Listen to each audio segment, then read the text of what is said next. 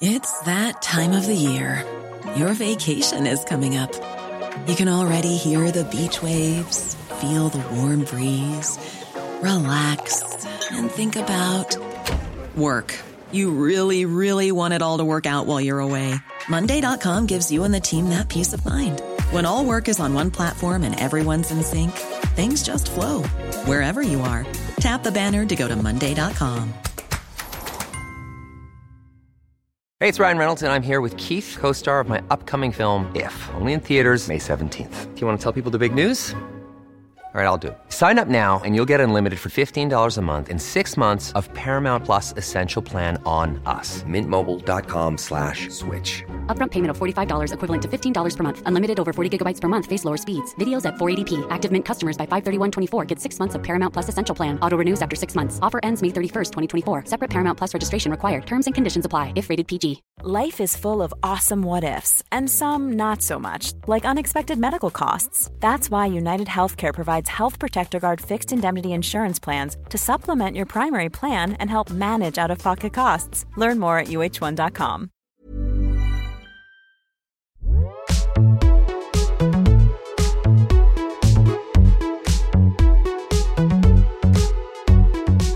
Okay, hello. Hello. We just have to have a little special mental health minute, which we did last week as well, where we jump on a call. Mental health minute?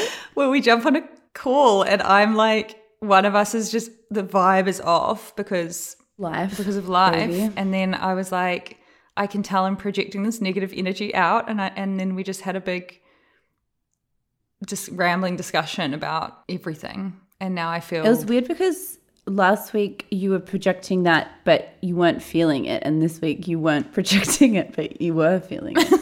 So yeah. This is why we have to have a mental health minute to just check the vibes, check in. Yeah, I actually... Well, the thing is mornings, as I've mentioned before, which I found out is a real thing, are worse for people who have depression, or can be, because there's a specific term, which I literally wrote about in an article and now can't remember, that it, like, your symptoms are worse in the morning. I don't know why, but I think it's just you wake up and you feel really stressed and stuff. So then I am always a bit of a mess in the morning and I'm like, I have so much to do. I'm so busy. And then by about 12 p.m., I'm just like, I've ticked off all the to-do list and I'm like watching Indian Matchmaker. That's nice. I have started watching Bridgerton again. Oh, the new one. I just love Bridgerton. Why do I love Bridgerton? I just love it. I know. I just love it. I saw the new ones I was like, pop up and I was like, a bit of grace. I know one woman who'll be excited. I know I'm not unique because it's like the biggest show in the row, but God, Shonda just knows how to make some juicy, horny TV. I want you to be on season 4. Of Bridgerton? Yeah. Can you imagine being a little... I always think when I watch like Jane Austen, like the movie, like the whatever movies and stuff, just like how ugly I would look in that era. I think that all the time. I have a face that's made for now. Like if I wore a bonnet. Big faces. We have big faces. A big face with our hair all curled up behind. No man would like fall in love with us and want us to live in fucking Haberfield Hall or whatever the places are called. That's really funny because I was watching Mona Lisa Smile on the weekend, which I'd never seen it before. Have you seen it? Yes, that movie is a bit of Isabel Truman. That's like an AI bot made a movie for you. We've got Julia, we've got Kirsten Stewart. So Kirsten Dunst, oh my God. We've got Julia Roberts, Julia Stiles, Connie Britton. Connie Britton's in it. Yeah. So why I brought that up just now is because Connie Britton is, as she was, and he's not that into you, the ugly girl who can't get a boyfriend. And I was like, she's literally beautiful. And she just has a round face. And she was the one that Hollywood cast in every single role of being like, we need an ugly girl who can't get a boyfriend. I didn't know she was in anything like before being the mom in Friday Night Lights. So... I don't even know what that is. Yeah, I missed that. So it's like a TV show about, I don't know, soccer players, football players. Wait, have I got the right person? Am I saying the right name? it's feeling wrong in my head. Like Connie Britton isn't giving me period drama. Oh my God. Okay. Okay. This is the girl I mean. Why have I got Jennifer Goodwin? Jennifer Goodwin, yes. Jennifer Goodwin. She was always like the mean girl. She was like the annoying wife. She's the one that can't get a boyfriend and he's just not that into you, remember? Yes. And literally in Mona Lisa Smile. Everything you were saying before is making sense. Yes. Sorry. Yes, it's the round face. She played Johnny Cash's wife in Walk the Line, and it's like we all want to marry Reese. We don't want to be married to Jennifer. Like, I feel bad for her. Yeah, same. It's more her energy than her face, I think. Yeah, she has the profoundly positive energy. Yeah, so anyway, I know that I've looked through Julia Roberts' entire IMDb and gone down the list and tried to watch every movie because as someone who doesn't know film or like directors or anything that well, I feel like she's the only person that I've ever been like, I'm going to watch her whole back catalogue as people do to like I love it. Tarantino. And then I know I've seen that before, but then for some reason it never piqued my interest. And then I was scrolling and saw it and had a beautiful Friday night in watching it. Also, it has that thing of the thing that I think all women our age or like of our generation or just women in general love watching movies and shows set in school, especially single-sex schools. I'm just like, so true. Give me more of that. All I want to see is these girls in their university. I'm more into because I think we're a bit older now, but yeah. Lots of girls together. And Julia Roberts is for anyone who hasn't seen it came out in 2003 and I didn't know, and I just listened to one of the girlies on the Close Friends just sent through an episode of Sentimental Garbage that they did on Mona Lisa Smile. So I watched the movie and then I listened to the podcast about it. And they were talking about how it was like super controversial when it came out in 2003 and it was like critically panned and everyone hated it. Wait, there's someone else in it massive who we just didn't say. What's her face? Maggie Gyllenhaal. Yeah, a real all-star lineup. I remember it being panned when it came out, and I remember renting it from like Video Easy when I must have been like 10 or 11. So I think a lot of it went over my head. But I remember the iconic scene with Julia Roberts and Kirsten Dunst, and she's like, "Don't disrespect me just because I'm married." And she says, I can't even remember, but it's good. Yeah. So Julia Roberts goes to Wellesley Girls' School, which is the school Hillary Clinton went to, and it's set in the 1950s, and Julia Roberts is this teacher from California who comes and they're the smartest woman in the whole world going to this school, and she comes to teach them art history, and she realizes that it's essentially just, what is the word? There was like a term for it, like a holding school or something, where basically all the girls were there just waiting to get married. So they were never actually going to do anything with their careers. They were just smart and studying while they primed themselves for marriage. I mean, that sounds nice to me now. I know. Where we didn't have to get jobs. I know. And then Julia Roberts, was like pushing against it and just being like, you're the smartest girls in the world. And Kirsten Dunst was this horrible bitch who, just wanted to get married and kept bullying Jennifer Goodwin. Does it stand up? Like, do you think it was unfairly? Forgot to say, bad cameo by Dominic West. I literally screamed when I saw you put up that. Couldn't believe it. On the Close Friends. Because I was checking in on Jake's belated thing and it was there. Yeah, way to ruin my weekend. I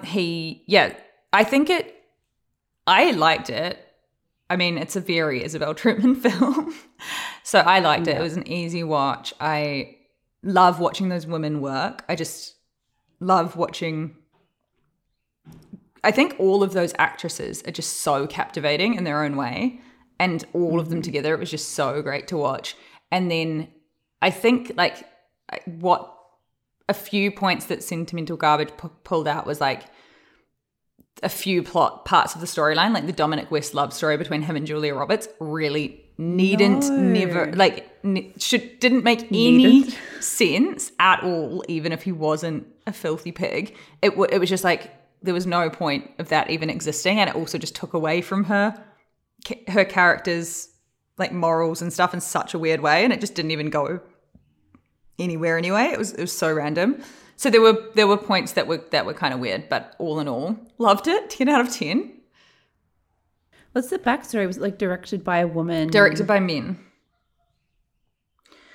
And then it panned because people basically at the time were essentially just being like, this film was just made about a bunch of girls in a school. It didn't even go anywhere. That it didn't say enough about feminism at the time. Like it was people were giving these really harsh reviews when, I don't know, it was just like a film. There's so many films like that about men, and also it was saying something. Like maybe it didn't ham at home as much as people would have liked in 2000. I don't know. 2003 was just such a weird time for that movie to come out, I think. But they were saying that it was the first film that Julia Roberts, that was like really critically panned in Julia Roberts' career. Right. Yeah, because it's kind of a serious film, whereas Runaway Bride was the other one, but that was just like a rom-com. Yeah. Yeah, that's like the moment that the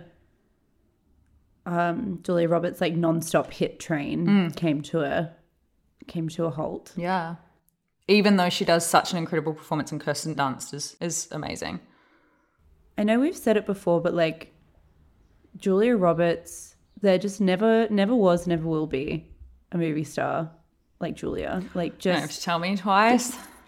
Face was made to light up a big screen. So charming, so beautiful, so captivating. Just end of an era, really. Well, I haven't even seen the new rom-com she's in with George Clooney. Apparently it's dire. Obviously is not going to be good, but just to see her face in it and his and George. And George. Bit of George. But yeah, obviously it's not going to be good. I don't know why they did that. It's so hard. It must be quite hard to like, I don't know what to do now for someone like Julia, who she mostly does a Gwyneth and just chills in Malibu and like looks after her kids. But unlike Gwyneth, who actively like hates acting, Julia's probably wants to get back into it, but there's no roles for her. She needs to do a serious Jessica Biel spin. Yeah, I think she tried to. I think she did like a few years ago that it was like an Amazon or an Apple show. Yeah. Do you remember? And it just went nowhere. She's made a couple of bad choices. I feel like she's got bad people around her. Like that one with George Clooney, I don't know. I'm pretty cynical. I feel like that was just a cash. They just got offered like a stupid amount of cash. In which case I'm like, if you're going to pay a stupid amount of cash, why not just get a good script? Yeah. You know? Can't be that hard. Yeah, what was the one she did? It was a few years ago, and it was about it was kind of like a what's that Nicole Kidman one? It was kind of like 9 Perfect Strangers, but for military men who had come back from war and had PTSD, and then they were in this facility. This is where it gets crazy. They were in this facility and like drugging them with like acid and stuff to help them overcome PTSD or ketamine or whatever it was. And it was originally released as a podcast series, and fucking David Schwimmer was one of the voices on it. This is also cursed. Yeah, this is. I listened to it. This is what I was thinking of just then. Yeah. You listen to the podcast, the things you do for Julia. To the podcast. I feel sorry for David Schwimmer. And it was the first podcast that was like, the podcast was set as if you were listening to like a TV show. I don't know how to explain that in better words, but it wasn't as a normal podcast where they're explaining a thing and it's this investigative episode. It was like fiction. So they were like speaking to each other as characters the whole time, kind of like the Heidi Fleiss thing, but the whole time. It was crazy. That is terrible. I do kind of remember that being a thing, the dramatic podcast, but it just makes no logical sense. We should do one. Let's write a play and record it together. Christmas. Oh, wait. The Hyla already did that. Wait, what did they do? They did like a Christmas play and Pandora wrote it and they acted it and it was Did they? It was cute. Yeah. What the fuck? We should do one for think so. Bridgerton. We should And get Zach and Amar to be the men. Let's get extras and get the girlies to play roles as well. Jake can play a role. That's a great idea. Jake to play. We should get ChatGPT to write it. I've just been listening to a lot of AI stuff that's frightening me. But I also love ChatGPT. Yeah, do you use it ever? Not like, I don't really use it, but sometimes Zach and I just, to pass an evening, just have a bit of fun playing with ChatGPT. Like what? It's pretty funny. And it, like, just like getting it to write episodes of like shows and stuff. Like if you like say an episode of Seinfeld, but blah, blah, blah happens and it starts to like freak out. But it's really good, which is funny because the writers' strike is on at the moment. I don't know if you're across this in LA, big news that seems very dry. But a big part of it is apparently because a bunch of studios have been looking at like getting their screenwriting teams to just oversee input into bots, basically, to write scripts for stuff. And now they're having this huge strike. In part, it's to do with other things, to do with pay and like streaming services and stuff. But part of it is to do with like putting in legal guidelines that they can't be replaced by AI, and all the places are refusing to do it. Yeah, I saw that with one of the big papers. What was it? Like,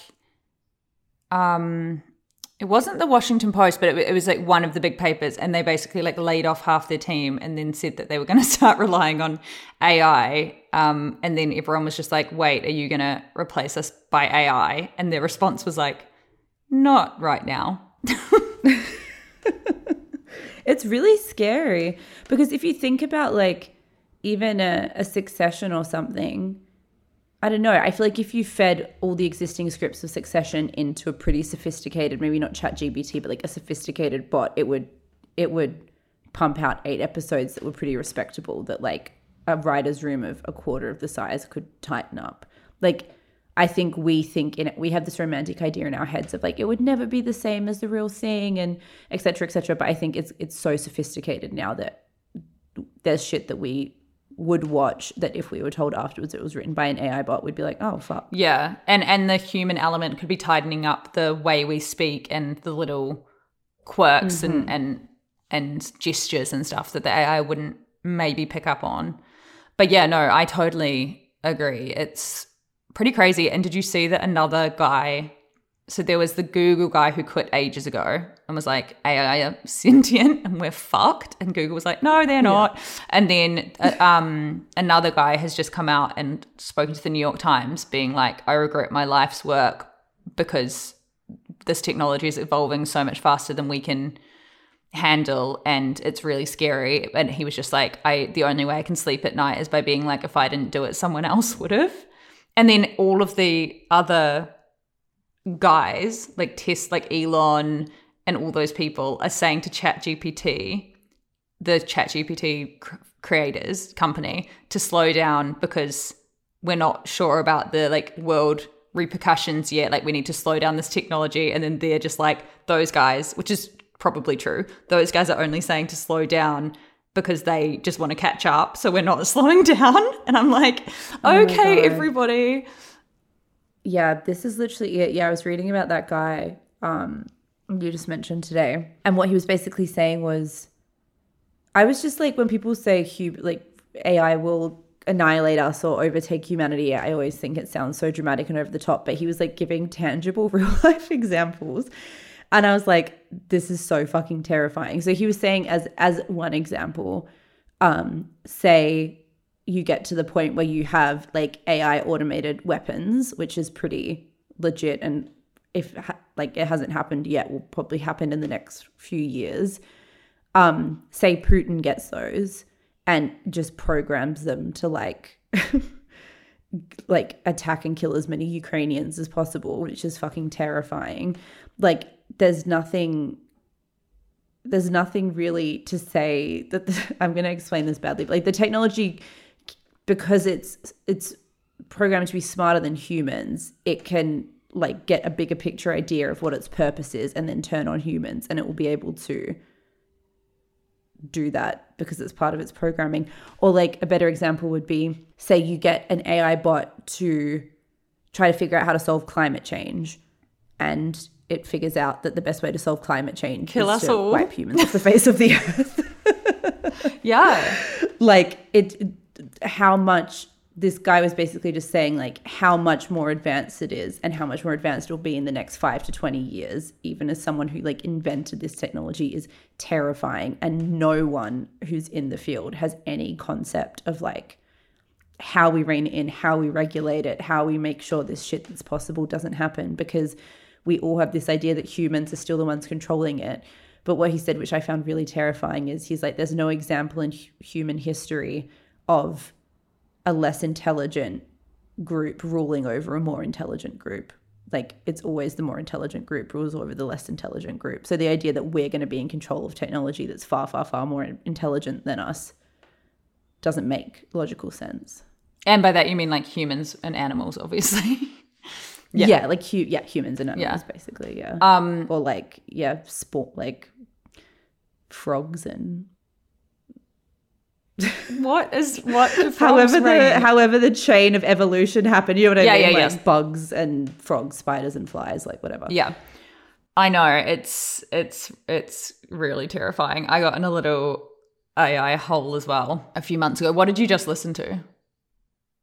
The Guardian pod. Today in Focus. No, yeah, someone just last week was like, can you guys please put in the show notes what you're talking about, because I want to listen to it after. And I was like, we need an intern. But yeah, it's really scary.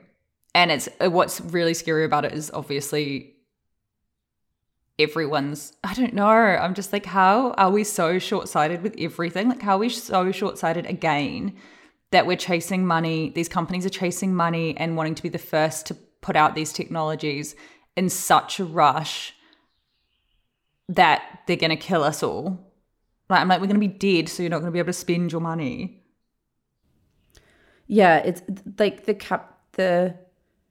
how far the capitalist project has gone is just so insane. Yeah, well, I mean, it's so insane. On another example, and just a slower but still very fast thing, is the climate change. It's like, once you realize that governments know how to solve climate change and they're just not doing it, like, we have solutions for climate change that we're not doing because it will mean that they're going to lose money. So we're just killing the entire planet, and it's getting to the point now where it's like we're almost at the point of like no return, but no one cares. They're like, we'll just do this little Paris agreement, and then no one sticks to it.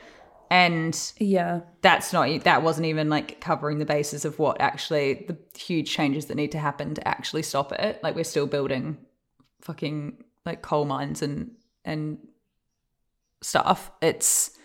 That's like very similar to ChatGPT. ChatGPT is just like faster. Yeah. And it's like the knock-on effects of it. So I read this amazing article this week. It's so long. It's in the Monthly, and I can't remember her name. She's an Australian writer, Sarah Krasnostein, and she wrote that book, The Trauma Cleaner. Oh, yeah. Yeah, she wrote this article about I don't know if you would have been across this because it was in Australia, and I kind of missed it, where 6 people were killed in this rural Queensland town, where this basically group of 3 people had become super COVID conspiracy theorists, and the police came to their house and they killed the police officers and their neighbor, and then they were killed by police officers it was like a huge story. Oh my God. That I totally missed. It was massive, like Waco kind of vibes. But this whole piece that Sarah wrote is just about like how disaffected and disillusioned and lonely people become when they feel like society has just moved on and forgotten about them, and just how because we're so driven now, this super American thing of just being so driven by like money, earning capacity. Like, we don't have any sense of community anymore. I know this sounds like a very old school thing to say, but it really is. People get incredibly isolated, and just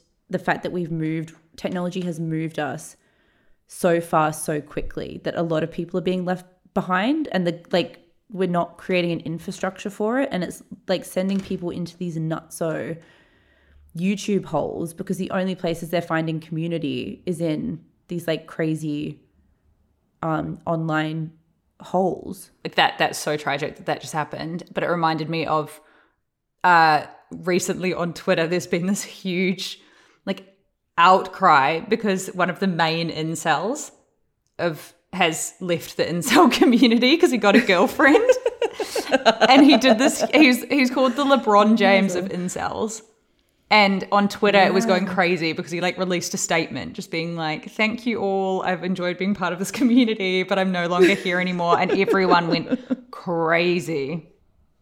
They're saying this is the equivalent of LeBron retiring. Yeah. And Rolling Stones wrote a piece on it. A 33-year-old incel, Commissage, a moderator of the forum, has caused a stir by announcing his departure due to sexual activities. But yeah, that's the thing. It's like, when it reminded me of that when you were saying like people get so like upset and angry and whatever when they feel like society's left them behind. And that's like the whole incel community. Yeah, I think there's like some crazy statistics now on how little men aged between like 20 and 30, like how little they have sex. Like I think it's something like only a third have had sex in the last year, or I'm pulling that number out of my ass, but like some crazy amount. And it's like they're now considering holding boys down a year in schooling because women are outperforming them at like such massive levels. We're AI. Need to correct. We're AI. But people are that was a thing in this article, like the kind of neoliberal experiment that we're now in, where like manual labor has been replaced with kind of more thinking jobs that require more emotional intelligence and skills, like, and certain degrees of like old school sexist things like zero maternity leave. And, obviously it's not perfect by any means now, but like all these progressions we've had, women are like soaring in this environment, and men really don't know where to find themselves or how to exist in this world. And I think for so long we've treated that with like an eye roll and a like, oh, who gives a shit kind of thing, because it's still been so important. Like it's still a patriarchy, and obviously men aren't fucking like oppressed. But I think there is this thing that's happening now where there's this like young generation of men who are just being outpaced by women, and they don't know how to handle it. And I think it is kind of like tragic that they don't have a framework. Yeah, it's also very easy for us to eye roll about it where we live and like around the kinds of people we interact with and where we grow up. But it's like, imagine if you're in middle America and you're raised by a really conservative family, and you have this view of the world and how it should be. And then it's like they all need to watch Mona Lisa smile. Yes, that's when I become president, every boy will watch Mona Lisa smile once a year. But yeah, it's so true. It's like a really interesting, weird thing that's happening.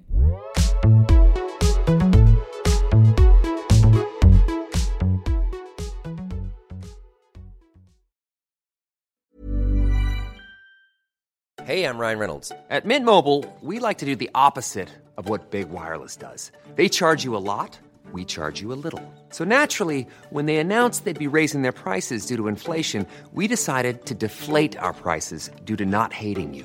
That's right. We're cutting the price of Mint Unlimited from $30 a month to just $15 a month. Give it a try at mintmobile.com/switch. $45 up front for 3 months plus taxes and fees. Promo rate for new customers for limited time. Unlimited more than 40 gigabytes per month slows. Full terms at mintmobile.com. Life is full of awesome what ifs, and some not so much, like unexpected medical costs. That's why United Healthcare provides Health Protector Guard fixed indemnity insurance plans to supplement your primary plan and help manage out-of-pocket costs. Learn more at uh1.com.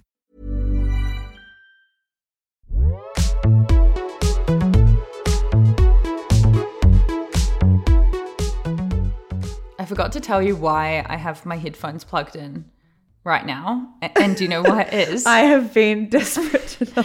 So I'm usually on AirPods, and the only reason that I have these plugged in is because my AirPods are without a doubt 100% getting thrown around the washing machine right now in a wash cycle, and I can't even be fucked. I was like, good riddance. I couldn't even be bothered when I realized going down to like try and salvage them. I was just like, oh, get fucked. I bet you they just won't be, and they'll just pop up somewhere again and you'll be stuck with them. They don't even fit in my fucking ears. I don't understand how people use these things. The normal ones, before they made AirPods Pro, the normal ones completely fine. I would go running, no problemo. The fucking AirPods Pro, every single time I run further than like 5K and get a bit sweaty, they're just like falling out all over the show. I can't listen to my podcast. Yeah. Can't do anything. I don't have a Pro. You don't have Pros? I didn't until I lost my current ones at a hotel, and they pretended they weren't there even though I could see them on my Find My thing. And then I bought Pros, and then I hate them, and now they're in the washing machine. I like cannot lose. I always think I've lost my AirPods, and they always like pop back up again, and they're just like a horrible friend that you don't want to see arriving in my life. I know. Okay, speaking of men, let's dedicate this episode to the men of this world. We're going to do... We know you're struggling. We know you're struggling. So we wanted to point out the hot ones, not the incels, the hot ones. So there's a piece on The Face about what makes a heartthrob, which came out a few weeks ago and is super interesting. And it basically just talks about how the whole world, just out of nowhere, but also because of The Last of Us, just got obsessed with Pedro Pascal, and he's become just like our ultimate new heartthrob. Him walking he's really led into it in such a sexy and classy way, walking the Met steps in his little red shorts, and the culture is obsessed. And they just basically, it's kind of like the New York Magazine's It Girl piece they did for heartthrob men. Yes, the companion piece. So this writer says, from Elvis's swiveling hips and Brad Pitt's glistening abs to Paul Newman's baby blues, Idris Elba's intense gaze, and Timothée Chalamet's bedhead, whatever your generation's particular predilection, one thing is certain. For a sweet blip of time, it drove you to distraction. So it's like this idea that the heartthrob embodies something specific about that generation, which I find interesting because I feel like Brad Pitt's abs in Thelma and Louise in particular, it's just not a thing now. Like people just don't, that just does not embody the current heartthrob. The heartthrob now has to have like something a bit different going on. Yeah, the heartthrob now has to be a bit of a soft boy. And I mean, I think it kind of reflects how the men women are actually attracted to IRL. Because it's like we'd be attracted to the Brad Pitts on screen because they're hot. But in real life, we'd be attracted to like the skinny Timothée Chalamets who are a bit weird. Yes. And so the heartthrob has become more aligned with, what we want instead of what Hollywood men tell us we want. Exactly. So... yeah, obviously there's like the artsy ones. There's the Pedro Pascals. There's the Harry Styles. Harry Styles' moment is over though. Yeah, truly. I think what I find interesting about the heartthrobs now, I think there was definitely an era where like it mentions... It's actually interesting because it's like mentions Ryan from the OC, but no one I know actually had a crush on Ryan. They all had a crush on Seth. And it's like, is the bad boy... I feel like the bad boy was such an archetype of our youth. But I guess now the bad boy is just an artsy bad boy. I don't know. I find that idea funny of like it's switched from the kind of... I think because of Me Too and discussions about like male violence, nowadays like what every heartthrob has in common is that that jacked kind of gets in a street fight, whereas a leather jacket thing just comes across as like scary and not hot now. Mm-hmm. Because we know what red flags are and like can spot when men haven't been to therapy. Yeah, exactly. I can't the sexiest thing about this entire piece is, where did this writer find this hero photo of Pedro Pascal holding up a bottle of Castellero del Diablo, which is the red wine that like every single person drinks in London from the fucking offie? That is so just like the £9 Sainsbury's red wine. Yeah, didn't we used to drink that? Didn't we used to drink that for the pod? That exact wine? I certainly think so, yeah. Yeah, it's like that, him holding that wine. Yeah, it's even just like... He looks so fucking hot. He looks so hot, and it's just being in with the culture and knowing that he's like signaling to us by holding that up with his little shirt unbuttoned. So what do you think? Because I'm like, I think what makes him a great case study in it is because it's as though he doesn't know, but he does know. Whereas someone like Harry Styles and Timothée Chalamet are too young, I think, to play it properly. And they just really leaned into it in this like annoying soft boy way. Whereas Pedro Pascal is just a bit older. And he's kind of like, I'm doing my own thing, whatever. And then he'll just wear shorts on the Met Gala red carpet. And we're like, he does know. He's just really clever. I think the secret to Pedro Pascal is, and the writer mentions this in this piece, is that he seems sexless. Like, and I don't know if that's really good marketing by him or if he's just like asexual or like keeps his relationship super private or whatever. But I think the fact that there's no he's not attached to anyone in our brain romantically.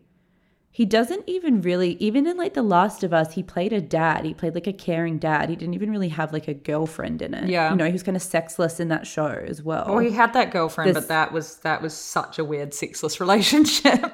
Nobody believed that. They knocked her off early. Yeah. We were all like, phew. Yeah. That was, I feel like she was so badly cast. I was like, I don't believe this same. for a second. But I think that's part of it. I think if he dated like Ana de Armas, Isaac Gonzalez, yeah, Isaac, you know what I mean? If he dated some really hot person, I think it would break the spell. And in some ways, I think he's either hyper aware of that,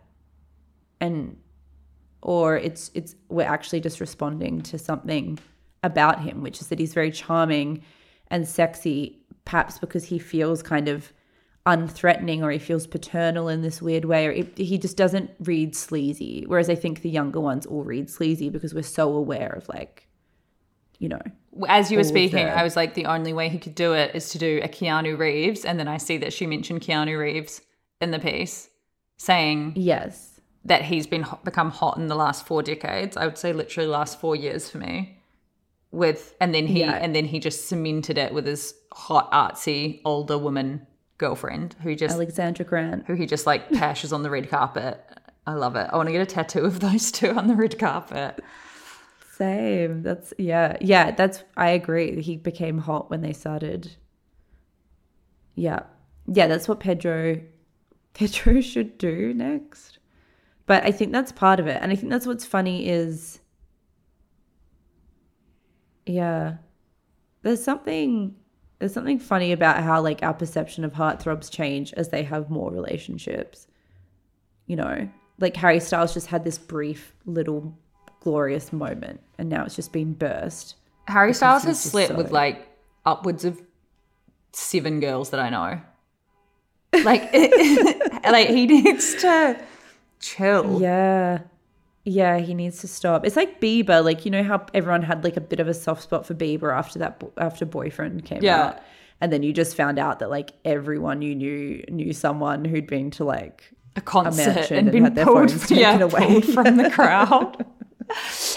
Yeah. Are we slut shaming these boys? Like, I'm like, no, I'm just like, okay, he very likely has slept with like 3 of the Kardashians. Like, that's too many. Yeah. It reminds me in a really funny way of what I think we're gonna probably speak about on the Patreon but I would like to briefly speak about it now, is Gwyneth's Call Her Daddy interview where Alex Cooper was like asking if she was just saying you've got such an amazing track record of dating all these heartthrob men, and she was just like, can you just name one more that we don't know about that you've slept with? And Gwen was like, no, but there are heaps, basically. And then Alex Cooper starts guessing, and she goes, what about Leo? And Gwyneth was like, no, he tried, but he's been very loose since he was like 19. Giving it away. I wrote that in like caps. Oh my God. Yes. So funny. So funny. Just been doing that since he was 19. So she wouldn't hook up with him. I love it. I love her. She just knows. Yeah, she's always correct. Leo. She's always correct. Who would you say is your, I mean, it just changes all the time, doesn't it? I was going to say who's your ultimate. Oh, I can't even think for myself. Yeah, I've got a real thing for Adrian Brody, as I think we've talked about before. They're going to have to go up against old Georgina. I don't think I'm going to win that one. Who's yours? I can't think because I have a memory like a sieve. I'm like, I don't even know who I find attractive. You probably know better than me who I find attractive. Well, obviously when I was younger, I like loved Hugh Grant, but that was because of like the rom-coms.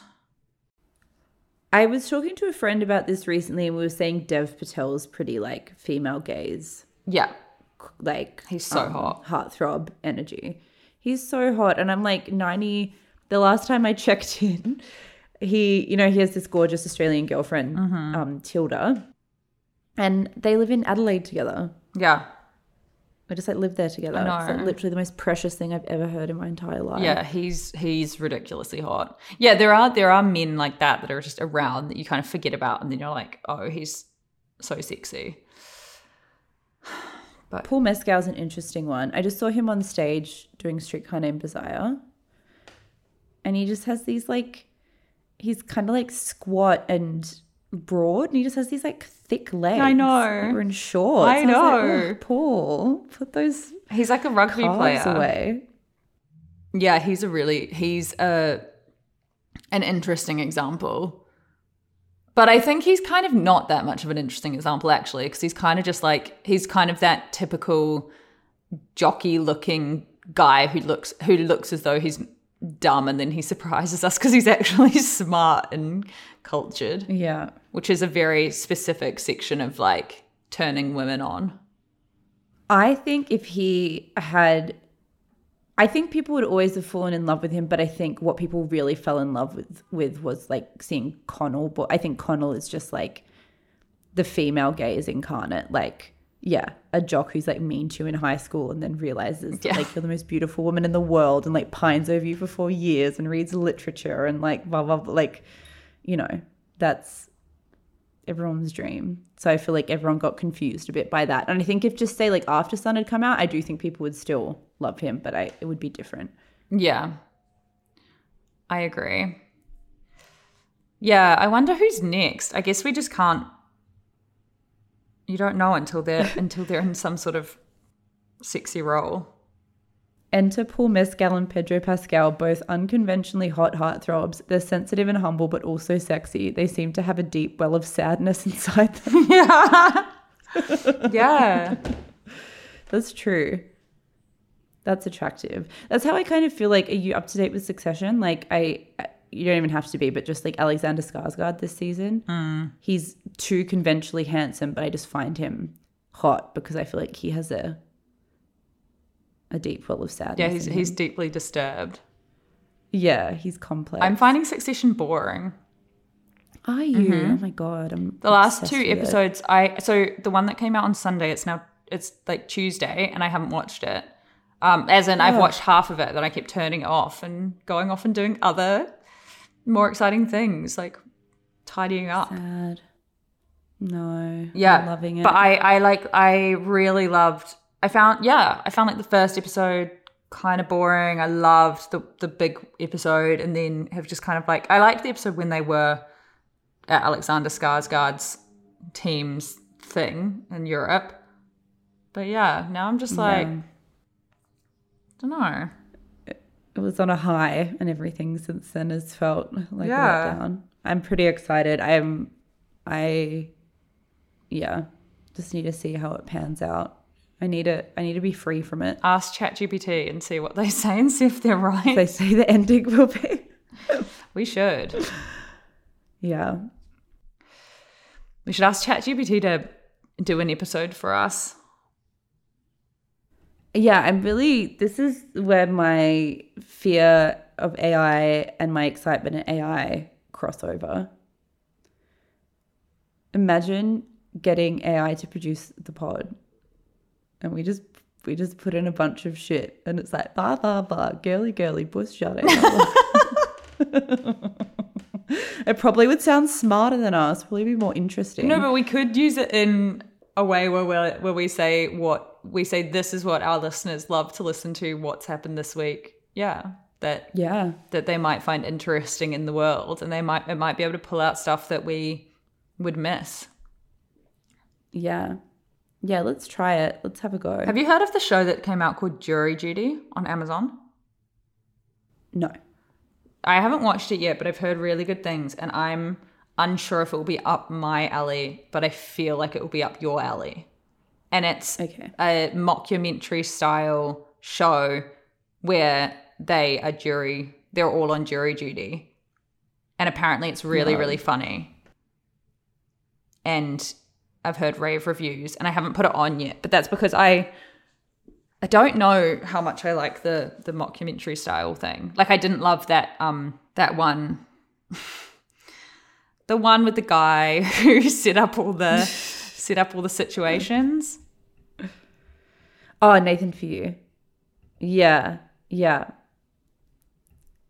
Has to be good. So yeah, we should both watch it and see if it's good. And then the other one I want to watch is Swarm, which is that one that I think briefly talked about that Donald Glover made, and it's also on Amazon, and it's about a super fan, and it's based on Beyonce, but in the show the singer's named something different, and she's obsessed with her and then goes crazy and starts like murdering people. That sounds fucking awesome. Yeah.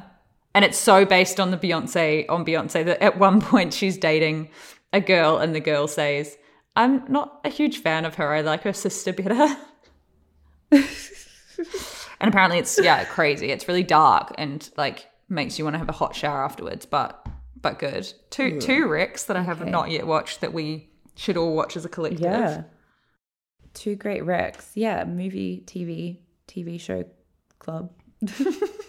I've been watching Barry, which is on after Succession on HBO. Oh yeah, what do you think of it? I actually really like it. I feel like I liked the first season, lost me for a bit, pulled me back in. I really like Bill Hader, so yeah, I haven't started it yet, but apparently one of the writers for Barry goes to the Pilates studio I go to, and the Pilates teacher is crazy, and she always says she just talks and talks and talks and kind of relays her love life and all this stuff. And then she said that the writer from Barry stopped doing Pilates and was writing down what she said to put it into the show. That's cool. Be so fun being a TV writer. Yeah, be so intimidating but so fun. Yeah, I mean, I guess your brain would just switch and you would start to listen, and which is what we should do. And I can never get my brain into that mentality of like looking for a story when I'm out and about and just being, I just think literally one of my one big flaw is that I'm just so not that curious. I'm just not that curious. Someone will just be like, AI is going to kill us all. And I'll be like, yeah, probably, but I won't like delve into it that much. Or I guess when my ADD brain gets stuck on something, it'll get like so stuck on one specific thing, but it's like quite hard to get me roped in. Do you think it's an ADD thing, or do you think it's I don't know. Partly, sometimes I think part of it is like not wanting, I think sometimes, especially when I'm talking to other people, I'll come off as more nonchalant because if I don't know about something, I don't want to sound stupid. So I'll kind of just be like, right. Oh yeah. But then also I just think I won't go home later and like look it up. Yeah, right. Yeah, that's interesting. You're very curious. Yeah, I feel like I'm quite a curious girl. It's such a nice way to be. Well, yeah, I don't know. I wonder if it'll make a difference now with your like having the ability to focus more. Yeah. Or change it. I have found little things with the meds. I mean, it's been really hard because I've been taking my ADD meds for a month, but this whole month has been really disruptive. So it's been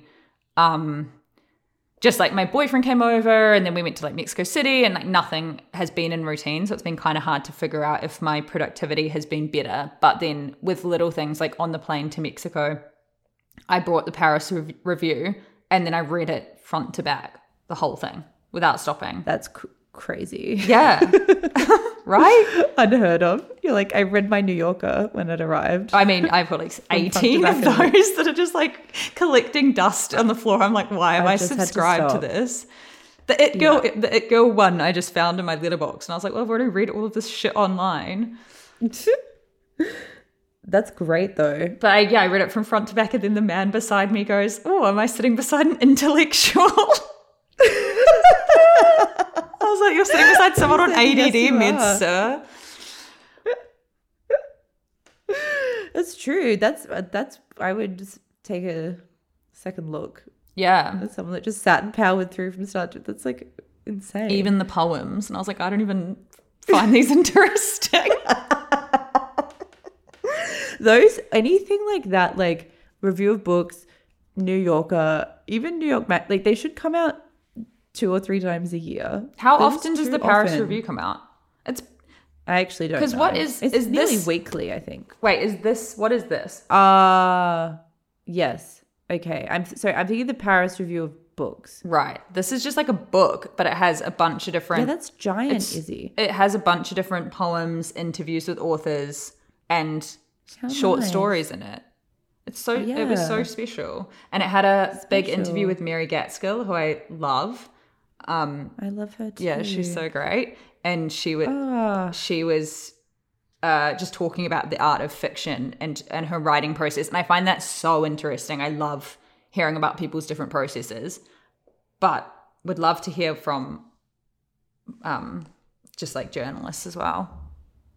Yeah. That's the processes thing is so interesting. I feel like it's so nice when you read enough of what other people do, because then you just realize there's no correct way to do something. Like you just have to find whatever works to make you get something done. Mary Gaitskill was saying that she can't write more than like a paragraph a day.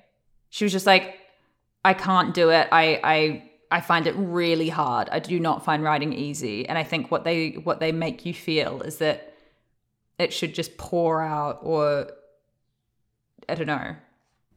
That's so funny you say that, because I was watching I was reading a book by Jeffrey. I feel really bad I can't say his name and I still haven't looked it up. But Jeffrey Eugenides, the guy who wrote Middlesex and Virgin Suicides. I was watching a talk on YouTube that he did with Zadie Smith, and they were saying the same thing. They were like, I will sit at my desk and try and write from 8 till 3, and if I get a good 400 words, I've had a really good day. And I was like, holy fuck. Yeah. How do you write a book? Aren't books 100,000 words? I know, but that takes them years and years and years. I'm trying, and I think that's find it. Sitting and finessing one piece of writing for a day. Do you think, or do you think that's just physically getting it out of your body? Well, I don't know, because I also don't. For me, I think I liked listening to when Roxane Gay did her masterclass. And she was just just get the words out instead of sitting and trying. And that's how I work, because my memory is like a sieve. So if I don't get the words out as I'm thinking them, just write and write and write, and then go back and edit and cut stuff out later and be like, no, that was shit. And then I'll redo that paragraph, or I'll delete a whole paragraph and start the intro again. That's what she said, and that's kind of what I do. But I don't know what these people are doing. She said... so here, how much can you write on a good day? Sometimes it's only a paragraph. I think the most I've ever written in one go is 4 pages. This woman has so many books. I can't remember the last time that happened. As for the stories in Bad Behavior, which is amazing, if you guys haven't got that book of her short stories, she said, with the exception of Heaven, each took me about a month to draft. and they're short stories. I guess a month working on a short story isn't that long, but because that's the thing, it's like when you're actually doing something daily, you will like do it. Yeah, it's like everything happens. It's just consistency. Yeah, it will happen slowly. It's like showing up and doing it. Yeah, that's what's so fucking hard. And I think when you want to do fiction, it's like the hardest part is your first thing, because that's the thing that you don't, like in an ideal world, you write something and people think it's at least good enough that you can get like an advance to do something else, then you can just write for your job. But like when you're doing all of this shit to get paid and then trying to find like time within that to do something fiction, that's so fucking hard. So fucking hard. Okay, little long-winded rambling based off the back of the fact that my mug was on top of the Paris Review. And we gotta go over to Patreon. Yeah. Love you guys. Bye, girlies.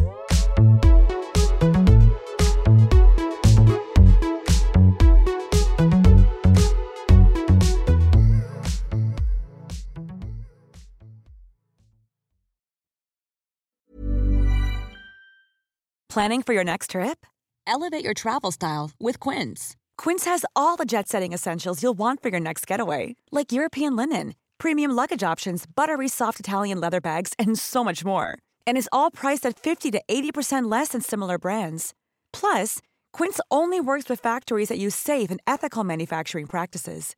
Pack your bags with high-quality essentials you'll be wearing for vacations to come with Quince. Go to quince.com/pack for free shipping and 365-day returns.